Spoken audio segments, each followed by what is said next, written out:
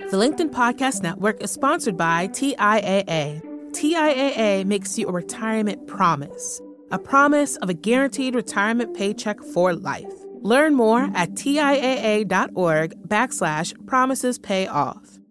LinkedIn presents. It starts out with the basic fact that for most people, saying no is very awkward and very difficult, and they struggle with it. It's a two-letter word that causes people a great deal of angst and a lot of feelings of conflict.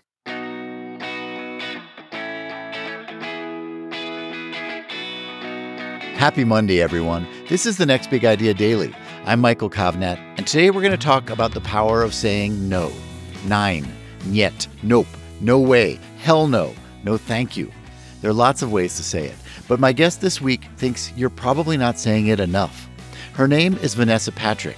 She's a business professor at the University of Houston and the author of The Power of Saying No, the new science of how to say no that puts you in charge of your life. Vanessa's theory is that a major factor holding a lot of us back professionally and creatively is an ingrained habit of saying yes to things that we really want to say no to. We may not even realize we're doing it, or maybe we do realize it, but think it's just part of being a nice person. But in fact, Vanessa thinks that casually agreeing to tasks that we're not enthusiastic about, or that we're not especially good at, or that just aren't our responsibility, drains us and makes us less able to make meaningful contributions to our businesses, to our loved ones, and to the world. First off, she says, we have to understand why we so often default to saying yes.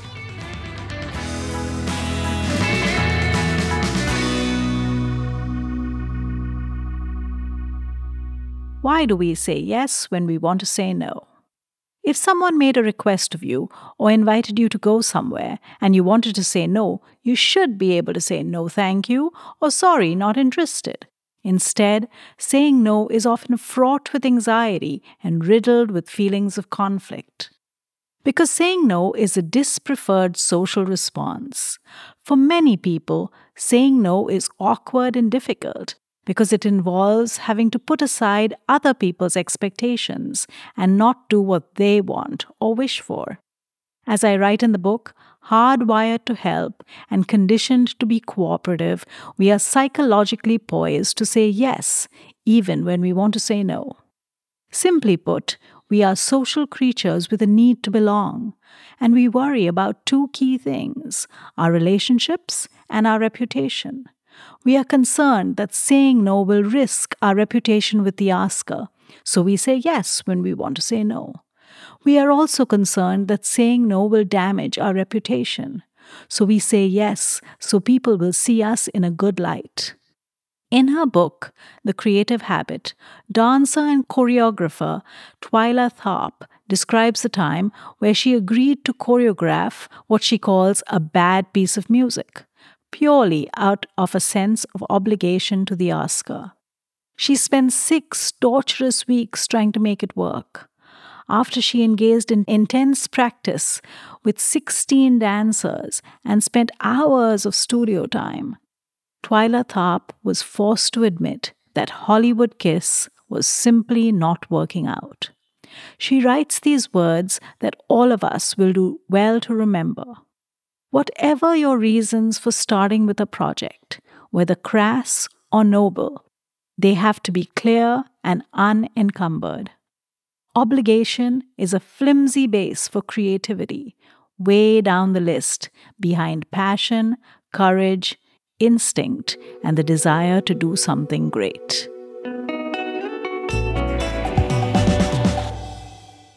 Vanessa Patrick, welcome to the Next Big Idea Daily.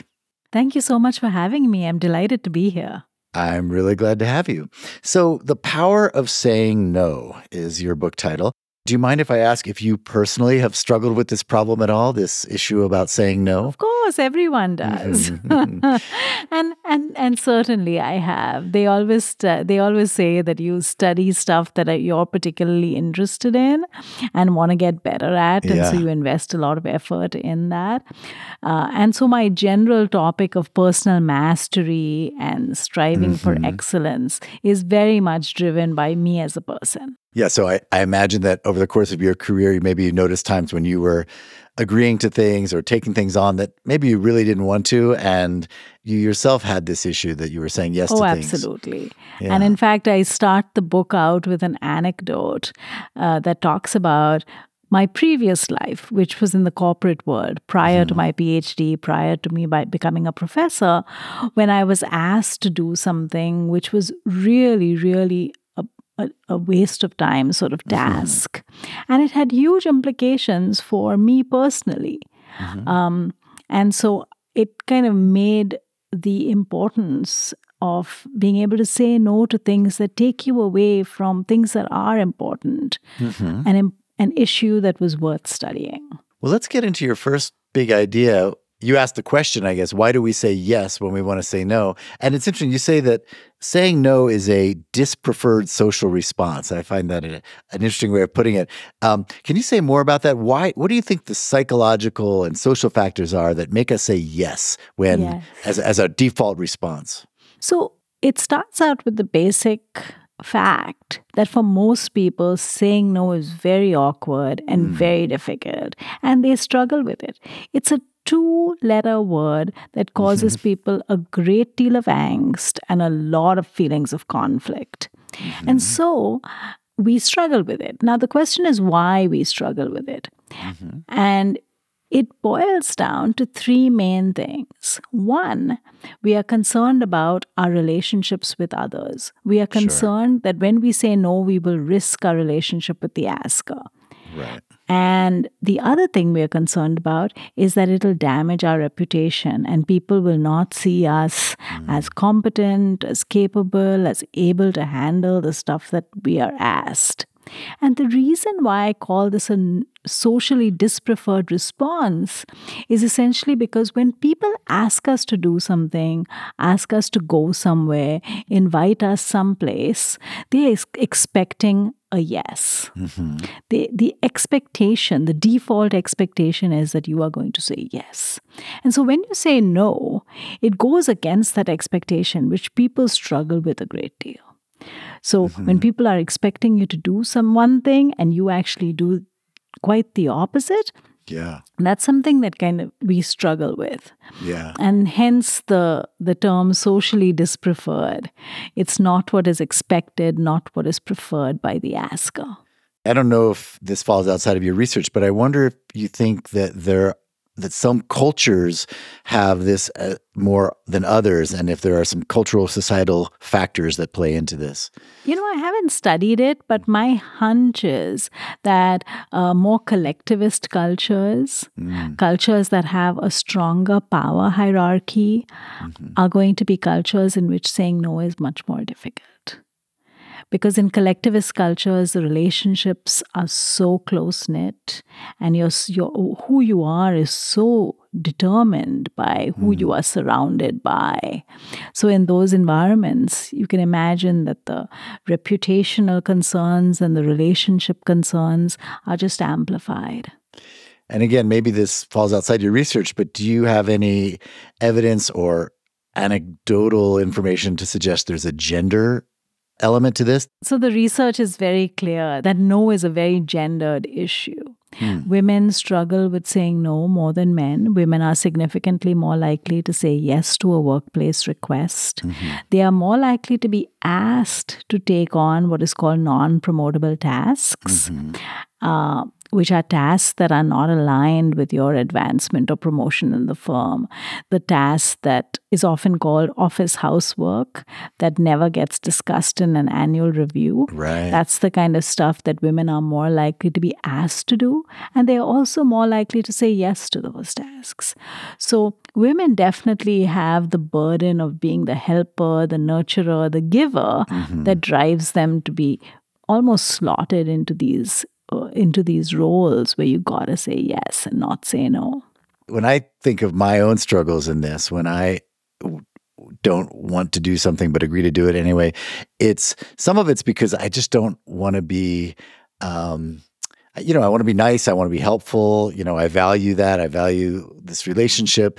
And I feel kind of like I'm a bad guy if I'm saying no. Now, sometimes in some environments, I'm comfortable enough being the bad guy. I don't have that much riding on it. But say, for example, in my marriage, I might ask you for some marital advice as we go through here. Sometimes my spouse might ask me to do something and I don't want to, and I think I have good reason not to, but it feels like, really aggressive to say no. It feels like I'm being hostile, and I know you have some techniques that will help me with this, and we'll talk to those later.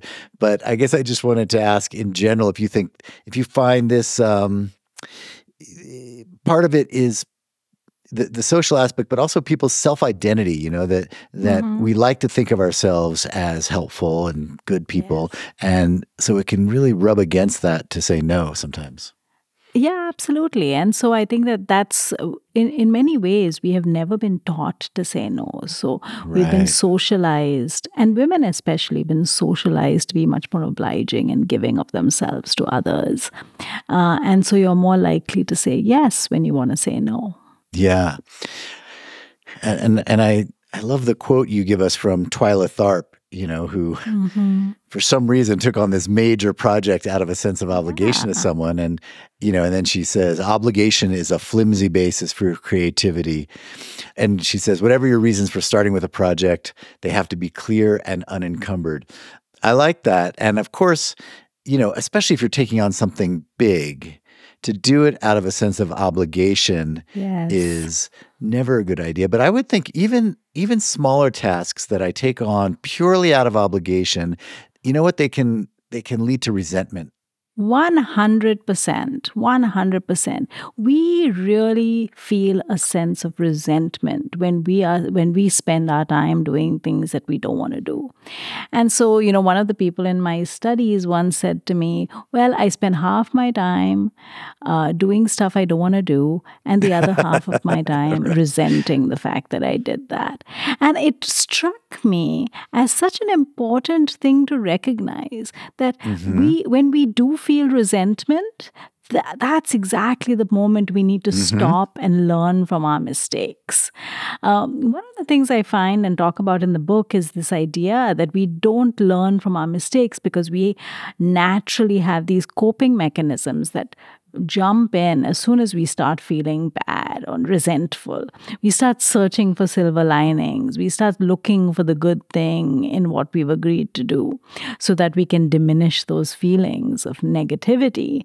And what I suggest is that instead of letting those coping mechanisms bounce back, it's like the psychological immune system. So before you can let your psychological immune system take care of the situation, you need to pause and learn from it so that we don't keep making those mistakes. And so resentment is that feeling of resentment where you just wish this person hadn't asked you, so you're not spending your time doing this right now, is a good moment to learn and say, I really don't enjoy doing things like this. I should make a personal policy so that I don't get myself in this situation in the future. Thanks for listening, everyone. Tomorrow, Vanessa will be back with some ideas on how to say no. It's a technique she refers to as empowered refusal. And if you ever struggle with saying no to things, you'll want to come back to hear that. Of course, if you really don't want to, you're free to tell me no, but I'm hoping you will. A little bit of social pressure there. One thing I think you can say an enthusiastic yes to is more great ideas like these, which you can find in our Next Big Idea app. Hundreds of nonfiction book summaries as written and read by the authors themselves. Just search for Next Big Idea in your app store. I'm Michael Kovnat. See you tomorrow.